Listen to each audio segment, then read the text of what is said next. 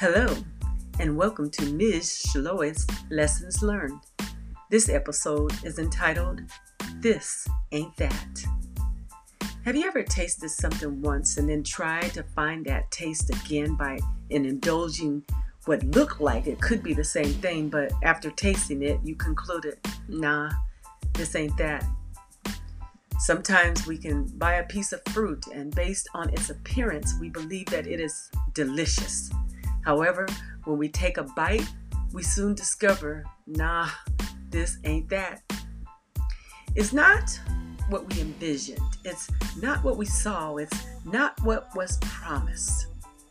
It's not what we worked for. Bottom line, it's just not that. Many times we settle for next best, near quality, or the lesser of two evils and adapt that attitude of, well, I'll just dwell in this place of dissatisfaction with the hope that someday it will get better.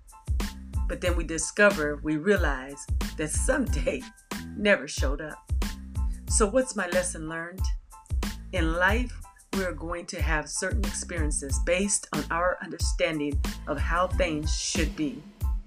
We will explore certain things and discover this ain't that.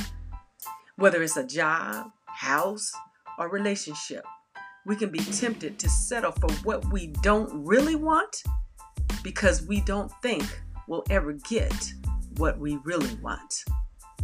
If we settle for what ain't it, we run the risk of birthing frustration, resentment, anger, depression, and doubt. So what do? Well, we don't settle. We keep pursuing until we get that taste, that type, that treasure we anticipated. We keep going until we can say, yes, this is it. Be blessed.